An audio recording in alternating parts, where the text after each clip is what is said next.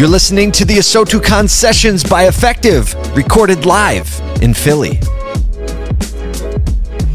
Hey, so this is Glenn Lundy with the ASOTU Sessions. I believe this is what that's called. Yes, something like that. And I am here with Liza Borches from Carter Myers Automotive Group. As far as I'm concerned, the number one automotive group in the world. And Liza. if you say it, then it must be true, Mr. That's Lundy. right. That's how it goes. Liza, how are you? I am doing fantastic. We've had such a great morning so far here at ASOTU, and I'm just so impressed what Kyle and Paul have put together. Really unique conference, and there's just too many things I want to do all at the same time. I know, they got a lot of things going on, right? Like there's panels going on, there's speaker sessions going on, we're doing the interviews over here, but that's kind of how they roll, right? Like when you become a part of ASOTU, you see they've got lots of podcasts, they've got lots of emails coming out, they've got lots of events and all these different things. Lots of energy. And a lot of energy, that's for sure. And you actually invested, you're an investor in ASOTU now, right? I am. Talk to me from about the that. very beginning. Yeah, what was your thought process behind that? I love the idea.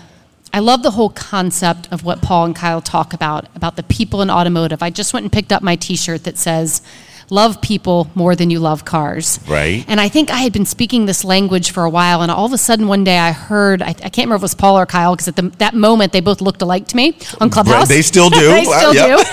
And I'm listening to one of them talk about how people matter and that it's the strength and backbone of our industry. I'm like, wait, who are these guys? So I started listening to them on Clubhouse, connecting with them a little bit further. Finally had the opportunity to meet them at Digital Dealer in Tampa, and they started talking about this concept of ASOTU and a new media company for automotive that would speak a different language than I love the other ones. No need to name them. That's right. But there was a new voice that was ready to be in our industry. Right. And so before they even came up with the concept of investing, I said, I'm in.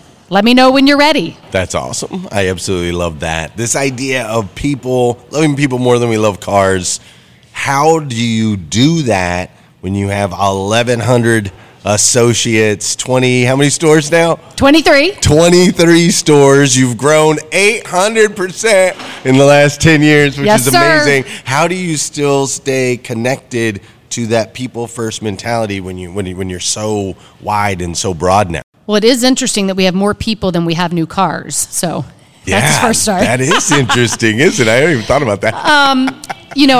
I think that it's more important than it ever has been to figure out how to stay connected, but thankfully we have tools like social media and Clubhouse and digital ways of us connecting even when we geographically can't be together. Sure. But one of the great ways that we do it is we have a team of, I think, maybe 10 or so people here at ASOTU from all 7 of our markets, bringing people together. So we do take that opportunity where it can't just be digital relationships. How do we get together in person, spend time together? In fact, on the panel that we just did, I think Paul was asking us, he said, how do you mentor, how do you grow future leaders, and what's the magic? So, there's no one path. Sure. You can't just write on a piece of paper, here's how you develop and grow future leaders for our industry. But the number one thing that it takes time, it takes intentionality, and it takes being present with people.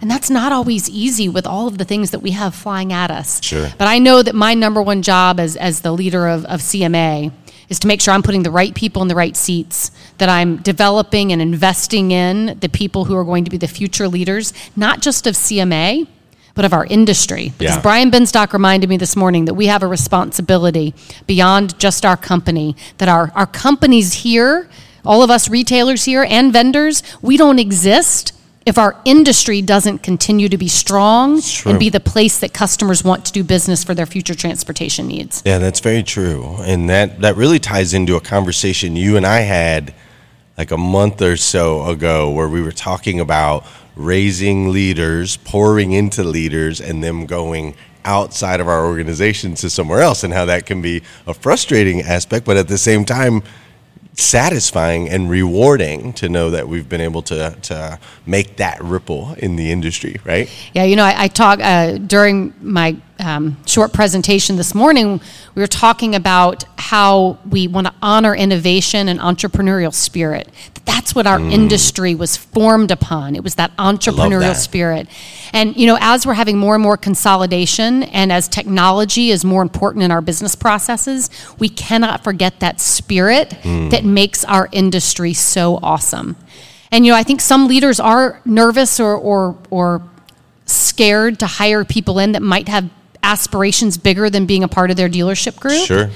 And I shared a couple stories I think are important. One was of a leader who wanted to own their own car dealership, who's now a partner with us at CMA. Right. I think in today's world, that's a better ownership model than a single point dealer. Yeah. But I also shared a story of a guy we have in our payroll department who has a dream with his fiance of owning a pet grooming and daycare business. Right. And at first I was like, okay, well, why is he at CMA? Right. Well, you know what? He came in. He's the leader of our payroll department. He has streamlined our processes. He's made us a better company. He's moving to the sales floor this week because he wants to learn the sales side of the business. Right. His fiance works in our accounting department. She's learning how to run books and do payables and receivables. Amazing. And one day they might go start their own pet grooming business. Right. Now, I'll probably be their first customer with my 2 dogs.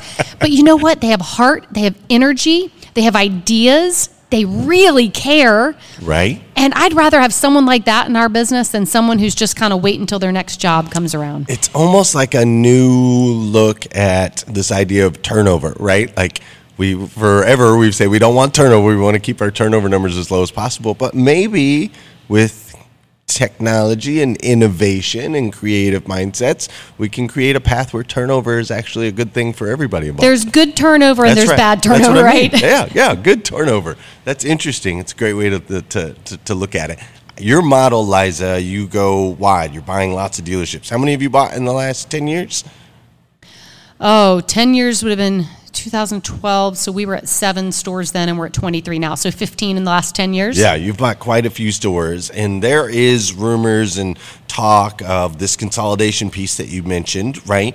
And so some people are saying 3 to 5 to 7 years from now, we could have half as many franchise dealers in some of the domestics, or on some of the domestic sides that we have right now. So as you're continuing to scale wide, do those thoughts go through your head? Is there any fear, trepidations, or what are you hearing maybe from the manufacturers as you're making these deals that keeps you optimistic to continue to grow and scale out? Such a good question. I think it's all of us leaders in this industry are thinking about that right now.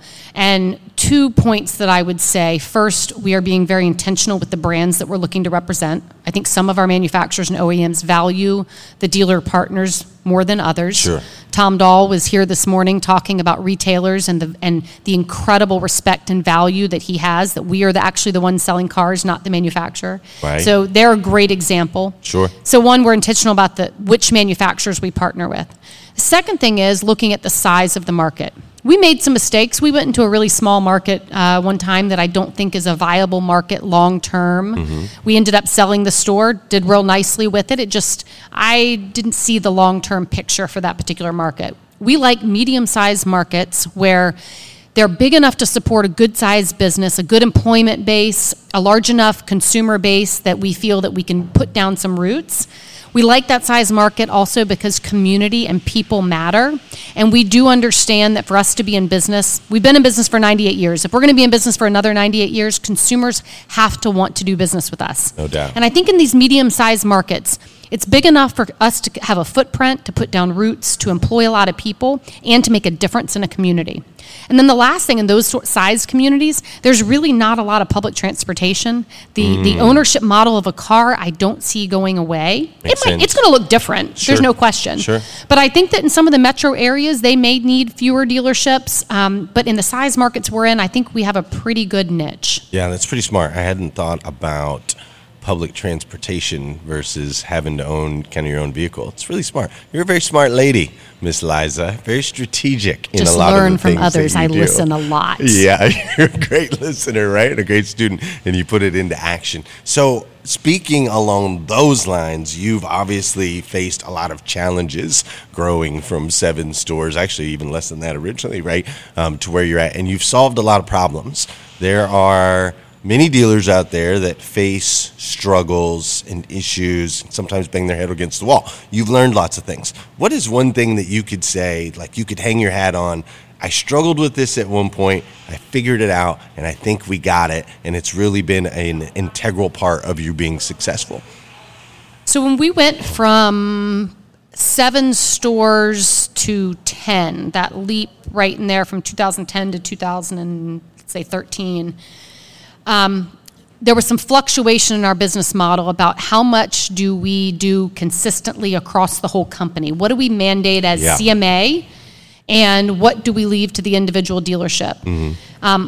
I loved the fact that our company had been built on general managers and partners in our stores that, as I mentioned, had that entrepreneurial spirit. Each of our dealerships was named something different. Right. Heritage Chevrolet, Gateway Hyundai, Volvo of Charlottesville, Valley Honda. Right. People had no idea that we were one company. Yeah. So I think what we've really figured out, and we're not done, is understanding what are the areas to scale and what are the areas that need to be unique to that market and to that dealership. And so we did a rebrand. We put everybody under the CMA umbrella. That was a big win, huge, from a recruiting standpoint, from just the awareness of our customers and our OEMs. Yeah. But we have online, all of those things. All of those things were so important. But we've also learned that the processes, some of the marketing, even some of the pay plans and the way that cost of living is different in each of our markets has to be more market driven. Sure. And so I think we figured out what to scale and where we need to leave it up to the market and to that leader. Because what I don't want to do is become a large, let's say, public type company where we hire a general manager and we hand them a playbook and we expect them to follow it. Yeah. I have no desire to be a part of a company like that. Yeah. That does not sound fun to me. Well, it doesn't sound people focused. So I think we figured out that piece. I think the other piece that we have figured out over the years is what size markets, what type of brands, what I was just saying as far as where I think the future's going. We've dabbled in that. We've gone back and forth. And I think we've come out with a really good strategic plan where we can sit down with someone and say, this is the area that we're trying to grow in. Yeah. That's really the first time I've ever heard that. And I talked to a lot of dealers. I've never really heard someone specifically with the type of market based on those factors that you just shared right there. I think that's a little golden nugget right there. But that's awesome. The thought process of one versus still allowing people to be individuals. I think that ties into more than just a brand. It's what we need to do in our dealerships, right? Like we have the whole team, but yet we have to leave enough space for people to be individuals. And it's different talking with maybe you versus a Ben Stock, how he does that, or even a Brad Wise. Like Brad Wise is really all about, he's got everybody on a different pay plan. In his payroll people do not like him. I'm sure they don't, right? But it's bringing out the individuals and allowing them to really excel and grow. How important has that been, getting people in the right seat? I know you've done a lot of moves. You've promoted a lot of people from within the organization. You've hired from outside when you needed to bring into that. So how does that play into the overall success formula, making sure the individuals are in the right seat for them? Yeah. First off, I think there's an important combination of internal promotions and bringing people in from the outside. There was a moment where I felt we should always be promoting internally. Sure. Well, sometimes when you do that, you don't get different perspectives and different lenses and different ideas that might come from outside the industry or other dealer groups. So there's got to be a balance there. But at the same time, we do measure it. And I want to make sure that if we start seeing that 70% of our openings are being filled from the outside, then I start questioning what's happening inside. Right. Where have we not invested? Where have we not identified skill sets that we need to help them grow so they're ready for these new opportunities?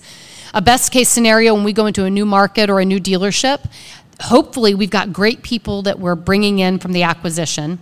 And then if we can kind of infiltrate it with just a couple people that really understand the CMA culture, understand the way we want to do business, that's kind of a perfect scenario for a new store. Sure. But the way that we do that is we do a lot of non-traditional leadership training. You're a big part of that. Well, thank you. Years ago, you know me well enough to know this is true. I thought if we did leadership training, we need to sit in a conference room for 10 hours and I want written action plans at the end of it and I want to know what's happening. Right. That doesn't surprise me one bit. Well, I was wrong. And I now have learned that getting people outside of their dealerships, even sometimes on a lake, falling off paddle boards, swimming around pontoon boats, cheating blindfolded. with life jackets. You really get to understand people and you get to see their drive. And, that day on the lake is the day that we got every general manager to agree and to agree financially that their dealerships would pay for a full-time recruiter to only focus on hiring technicians. That's right. And it's something we've been talking about for years and didn't have a solution for. But sitting on the back of that boat, getting everybody together, we all agreed, and that recruiter brought in 100 students Incredible. To shadow our technicians in the first quarter of this year and held parent nights in each of our markets. So, I'm reformed. I understand. That's amazing. And that's one of the things about you, Liza, is you have a very, you're willing to change. There's no ego that ever gets in the way. It's all about what's best for the associates, what's best. I'll even say, I won't say what's best for the company. It's all about what's best for the associates. That's always if it's best for the associates, it's best for the company. You're 800% accurate about that. But I love that. You're one of the best, Liza. Thanks for spending some time with me today here on ASOTU Con Sessions. Our 15 minutes is up. It goes by just like that. So what's next? What are you going to go do now? I can't wait for the rest of the conference. I think that there's a people session coming up next. Imagine that actually attracted me. And Shocker. I think I also want to go back and watch a little bit of the end of Pitch Tank if I can get back there. Beautiful. Love it, Liza. Thank you.